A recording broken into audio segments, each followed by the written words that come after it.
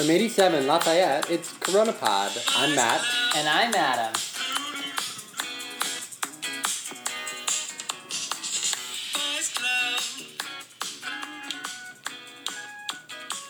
Come on, Adam. Stop doing work. You're letting the man get you down. You're doing too much capitalism these days. You gotta pay attention to the podcast. All right, listeners, here it is. Laptop shut. Oh, I love that sound at the end of the night. Such a good feeling. Yeah. How are you feeling? Honestly, I'm feeling great. I got a good kid working for me. He just, I think, cracked this thing wide open.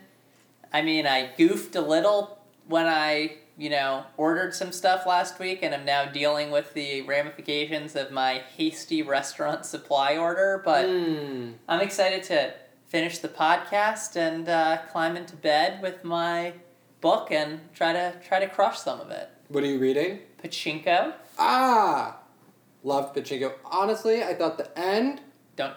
was better than the beginning. That's all I'll say. Ooh, I'm halfway through. I didn't love the beginning.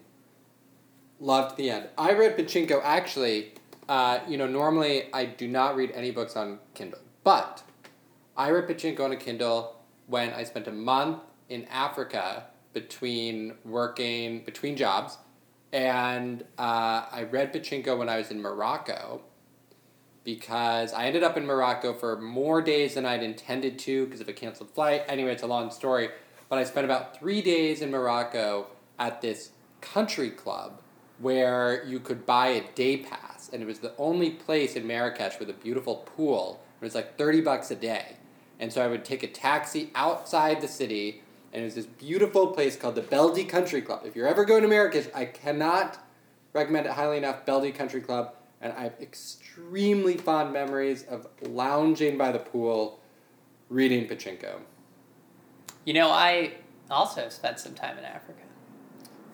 You did. Much more time than me. But other side of the continent. So, how are you feeling? I'm feeling good. I feel like you got some news. Some news? Yeah. About what your summer might look like. Oh, yeah. Yeah, that's true. So I heard from my employer that we are not going back into the office until September 8th, which is a really long time It's from a now. Tuesday. It's a Tuesday, yes. And today's Tuesday. Today's Tuesday. We can figure out exactly how many weeks it is. It's 4 months. Really long time. They did say it's possible people may be able to go back voluntarily before then, but it's unlikely. The earliest anyone's going to have to come back is September 8th. Really long time from now. It's a little daunting. I'm very fortunate because my family is in Nantucket, which is a lovely place, and I'm heading there this weekend, and so it'll be nice to basically spend the summer there as far as I can tell. But nevertheless, I miss my coworkers. Like, I miss having, drive-bys with my coworkers. My boss is a big drive-by kind of guy. We often end up, having 90-minute conversations at the end of the day when he's on his way out, and then we start to chat, and I miss that, and you just don't have that spontaneity, and it's crazy to think that it will have been 6 months not at the office, and honestly, I'm wishing I'd taken some more stuff from my desk when I left. I left a few shoes under my desk that are going to be very, very dusty by the time I get there. I left my suit in the office. My suit, my shoes, and most importantly, my over-ear headphones. Oh, that really hurts. That really hurts. Yeah, that but is not good. I don't think I'm gonna need my suit over the summer. The only thing you might need is the top half of your suit. That's true. The one wedding I was supposed to go to has been canceled, so. I was on a very awkward Zoom call yesterday, or hangout, whatever, with a lot of people, because I work at the Times, and the Pulitzers were announced yesterday, and so they did a big call or Zoom thing for the whole company in lieu of the big gathering that normally takes place on Pulitzer Day, and one of the people who was talking was wearing a suit, but he referenced wearing the top half of his suit, and I was like, I really wonder what the bottom half what is. the bottom half is these days. Yeah, I will say one top half story, college story. So good transition to our guest, who's a college friend of yours. I had to take my graduation photo, and I only wore the top half of the suit. So I wore a shirt, a tie, and a jacket, and shorts, and I figured it's the middle of the day in Cambridge, I won't run into anyone I know or anyone important, and I ran into... Drew Gilpin Faust. No, I ran into my grandpa, who did not think it was nearly as funny as I did. You probably look like a real frat star. You didn't have the Laxbro hair at the time, but the jacket, tie, and shorts is a real frat star look. Very concerning. With the hair, you'd really compliment it out. Anyway, let's go to our guest, my good friend Alec.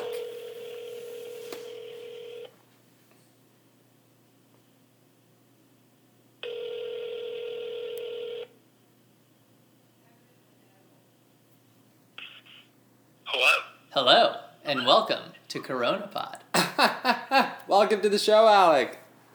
Thank you very much for having me. I'm delighted to be here. We're delighted to have you. I think you are probably the tallest person to come on CoronaPod. Other than Bill de Blasio.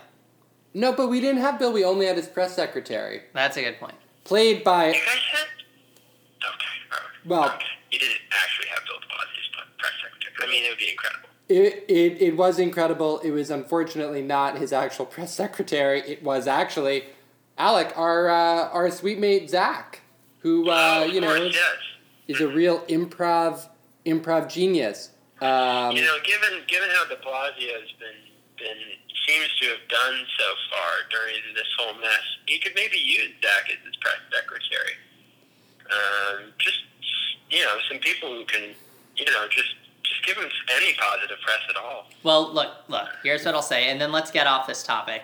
The people who work for Bill de Blasio are great people, and I just feel so bad that they're stuck with such an incompetent boss. I do not fault people who work for him. Very fair, very fair. Maybe I should, but I don't yet. Alec, you do not want to get us on the topic of de Blasio. Anyway, because, so... we're going to go down a rabbit hole. So let's go to you. Alec, tell us a little bit about yourself. You're a grad student. You're a scientist, but maybe tell our listeners, what you work on and what you're up to these days. Sure.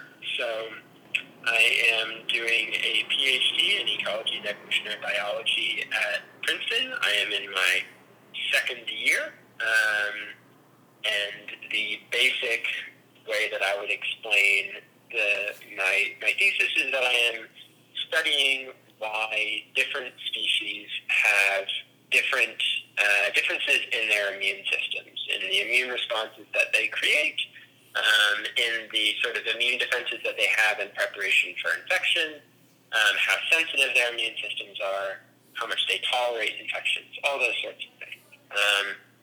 And I'm particularly interested in how something that's called life history affects immune defense. And life history is basically the study of the demography of these species and when they have offspring, how many offspring they have, when they become reproductively mature. So a lot of things like that. Since it's ecology and evolutionary biology, we look at this not necessarily in humans, but we do a lot of work in my lab in several different species. My thesis involves some work on mice, and some work on pinnipeds, which are seals and sea lions, or will hopefully involve pinnipeds, although that's up in the air for COVID-related reasons. Right now I'm actually just under a week away. A week from today, in the afternoon, is my general exam, which is basically sort of a big exam that I have with some people to sort of before I proceed to really the bulk of the research. So that's what I do. Naturally, this is intersected with coronavirus in some ways, although not as much for me as for some of my friends here. But it's been interesting to be on the sidelines of all. So, help me understand this a little bit.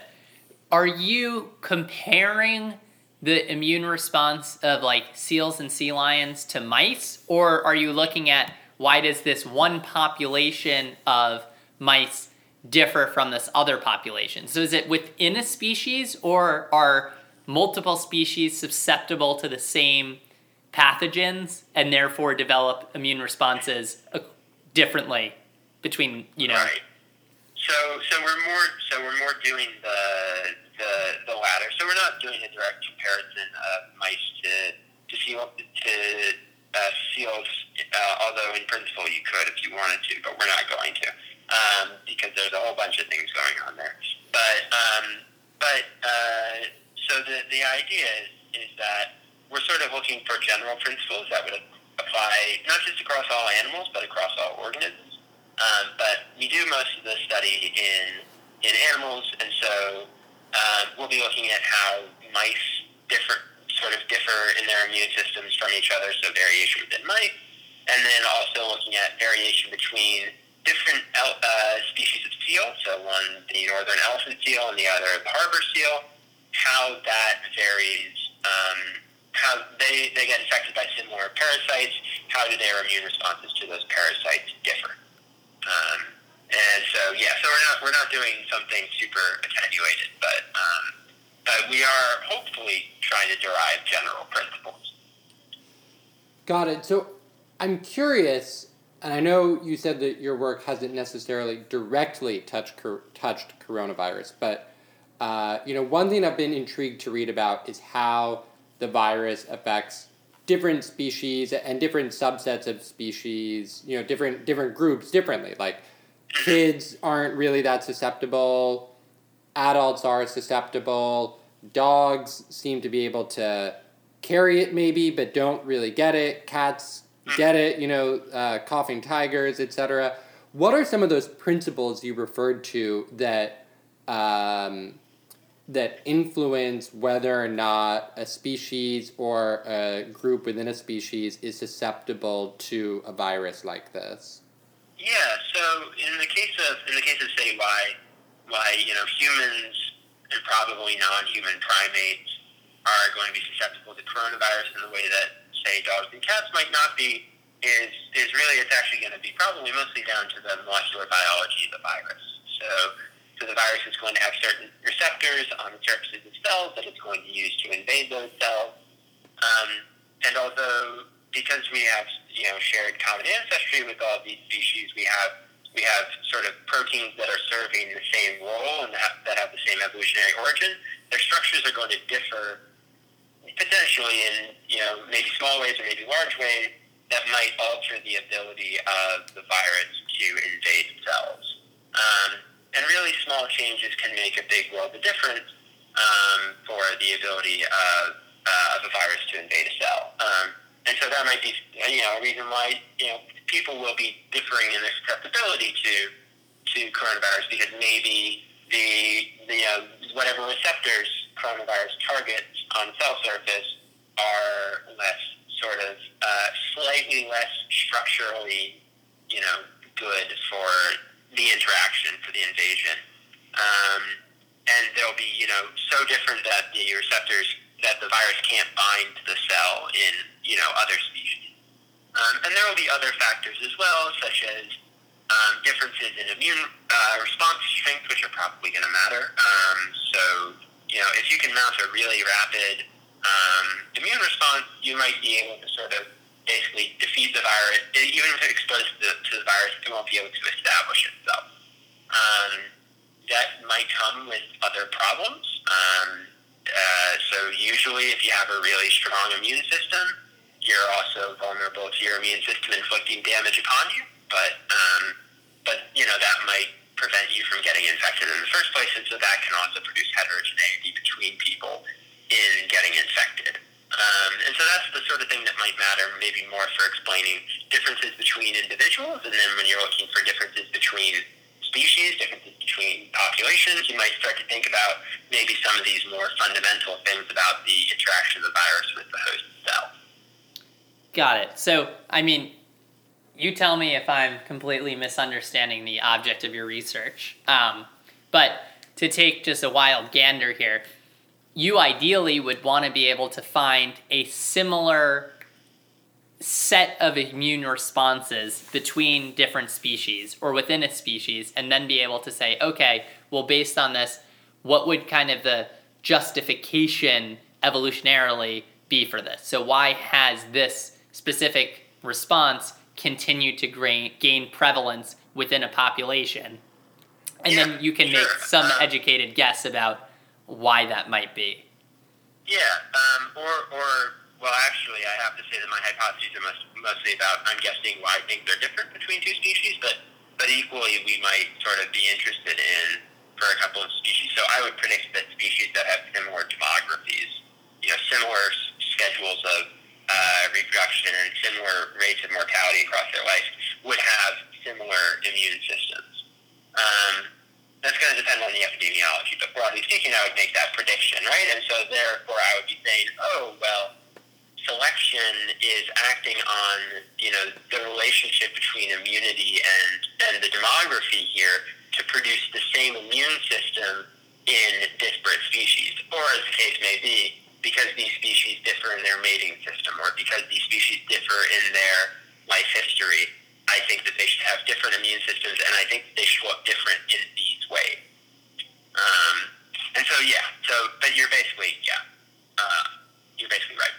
Got it. So a hypothesis you could test is a species that has a very, very short reproductive cycle maybe has more variability in the types, like the the level of immunity, like how strong the immune system is, essentially, because you're doing it so quickly. It's better to have that variability. Whereas something that maybe the mom will only have one or two kids, you want actually a really, really narrow band of immune response, because you only have one chance to get it right. I'm not saying that would be one thing you could find. It's pretty reasonable.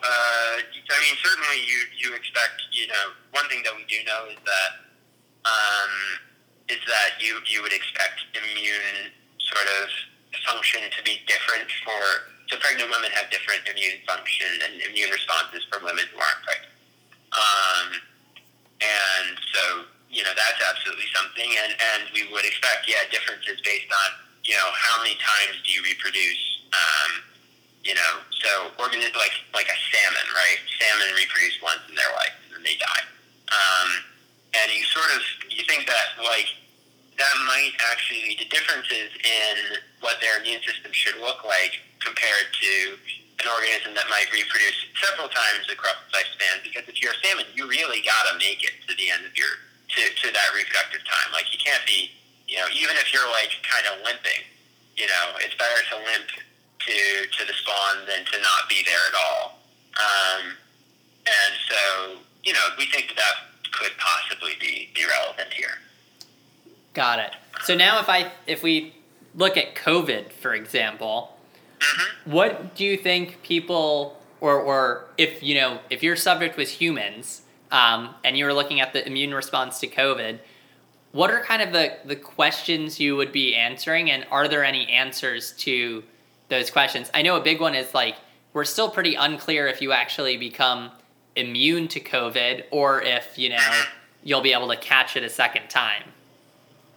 Yeah, so funnily enough, I was just looking at just the one that you were asking about with whether people can be immune to COVID. So there's actually a study which a preprint just went online earlier today. Basically, a paper just went online earlier today from folks at Mount Sinai, which basically find reasonably long last in the New York City region, finds antibodies that last for a while. And so people do seem like they're able to develop some level of immunity to it. But one of the things that my group has been interested in, and my advisor really spends a lot of time thinking about, is immunopathology, which is when the immune system attacks the host. And she's done a whole bunch of sort of work, developing our understanding of why immunopathology might exist, and what it might be sort of a consequence of, and how it might restrain sort of the level of the immune response that you're in, that an organism might have. And so we've been really interested in some sort of results that we're seeing where people seem to be dying of, you've probably seen the term cytokine storms, which is basically a sort of a term for when the immune system's regulatory processes lose control and it produces a immune overreaction. This is what decimated young people during the Spanish flu. Exactly. And so that's something we've had a couple of presentations in our lab meeting about, sort of cytokine storms and thinking about how the immune system can serve as indicators for understanding someone's prognosis and whether someone is vulnerable to one of these. So one cytokines are immune signaling molecules, and one cytokine that's particularly interesting is one that's called interleukin-6, which is, and they all have, stupid names like interleukin, 17 or interleukin-1 beta, and I can't keep track of all of them. But anyways, interleukin-6 is associated with inflammation, which, is unpleasant, but is part of the immune response process. But if it gets out of control, then it can be a real problem. And there have been some results that have suggested that interleukin-6 levels can be predictive of mortality with coronavirus. If people have more interleukin-6, being more likely to die. And so we'd be interested in, well, what immunologically is going wrong, such that people, maybe they've controlled the virus properly, and the level of virus in their body is down, and it's on the way down, but something sort of slips, and the immune system just sort of loses control. Or I say loses control, gets out of control. And so that's a sort of example of the type of question we'd be interested in is why is the body losing control, and can we predict what that might be and use that to sort of tailor our treatment?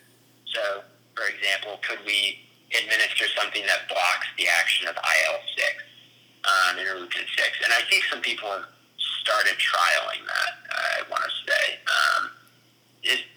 For a variety of reasons, blocking cytokines is not something that's done very frequently. Basically, it's really hard to guess what kind of dose you should be doing. But yeah, I mean, those sorts of things are of interest to us because we want to understand when the immune system is not behaving as we would quite like it to.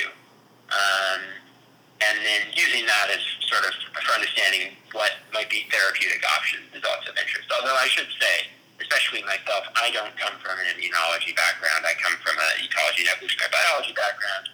And so for me, this is obviously interesting, but I'm not tremendously knowledgeable. Right. You would be more interested if the suggestion was, hey, maybe this isn't like a failing of the body, right? Maybe it's specifically trying to, I don't think this is likely, but maybe there's a world in which it's actually better off to kill the host quickly so that it doesn't spread the disease more in the population, right? Like that could be one reason why this trait is, advantageous. I highly doubt that, and I hope not, but that maybe you could explain it. In theory, you could imagine it. I think I actually had a student, so I've done been a teaching assistant, and I had a student write a paper with an argument that was sort of along those lines, but that would probably not be particularly plausible that the host would do that for a variety of reasons. It's hypothetically possible, but most evolutionary theory would suggest it's not super likely.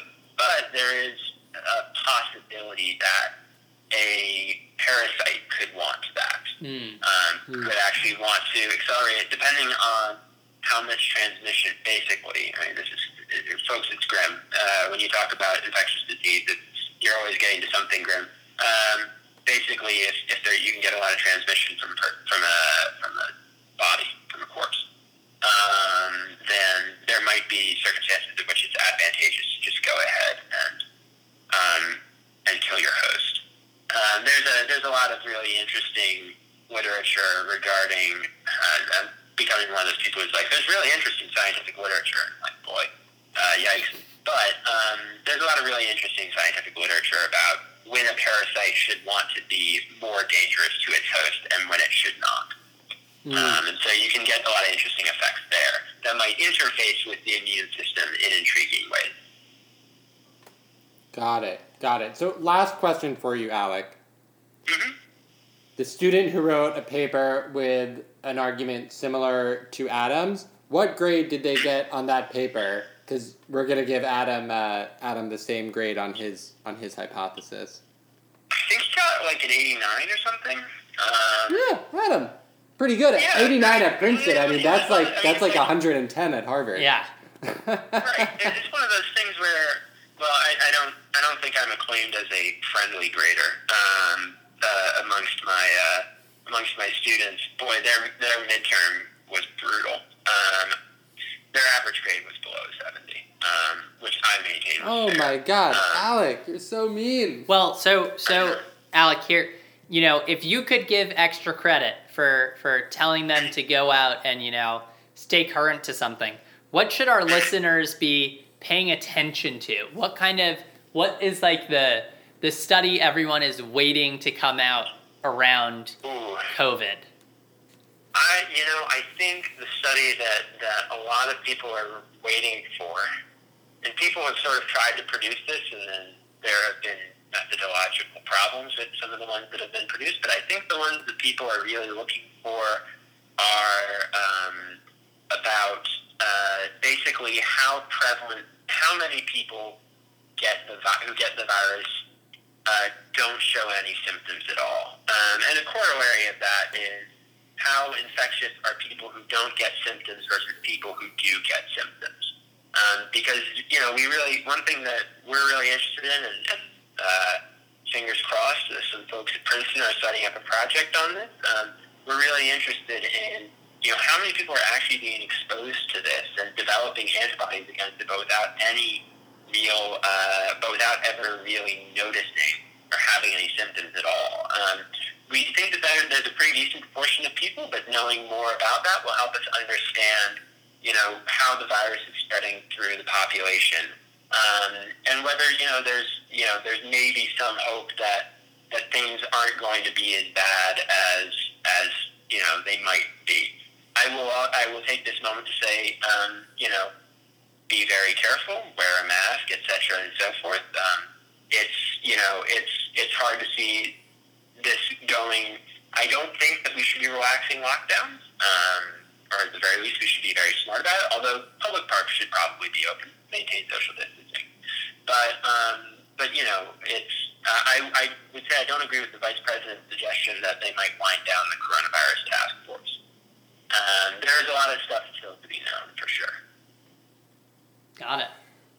Well, Alec, thank you for coming on the show. Thank you, Matt. It's great to have a bona fide scientist and not just Me. armchair scientist Adam Brodheim. If I fail my generals next week, you might regret having me, but I've been assured that's unlikely. Yeah, Alec, I lived with you for 3 years, and I am pretty certain that you are going to do just fine. Watch me. Well, Alec, thanks again, and talk to you soon. Thanks so much. Bye-bye. Bye. Yep. Great to see you guys. Bye-bye. Wow, I thought that was so interesting and really just dove into the particulars. We've got to have him on the show again. Yeah, That was sorry so for the interesting. listeners if you couldn't follow, but boy was that's so Really, interesting. really interesting. I think I kind of understand what he does. Yeah, a little bit. Alec is so much smarter than me, it's not even funny, and so I appreciate when he stoops down to my level. From he's like 6'8", so, literally and figuratively. It's true, when he stayed here last fall, I was very glad that our couch is as long as it is. Yeah, he stayed on my couch my old couch in our old apartment, which was about a third of the size, and he did I've not also fit. slept on that couch. That's true, and you didn't fit, he definitely didn't fit. So we'll have to have him on the show again. All right, another day. Season 2. Season it's going 2. pretty well. It's going, yeah, this was a great interview. All right, listeners, we'll see you tomorrow.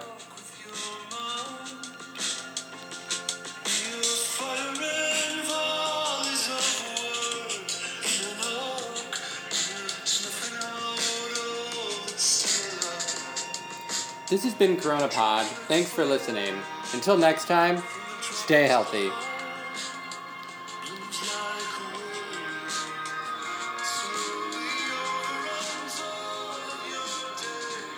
Corona Pod is brought to you by Momo the Cat. Follow her at Momo_is_a_cat.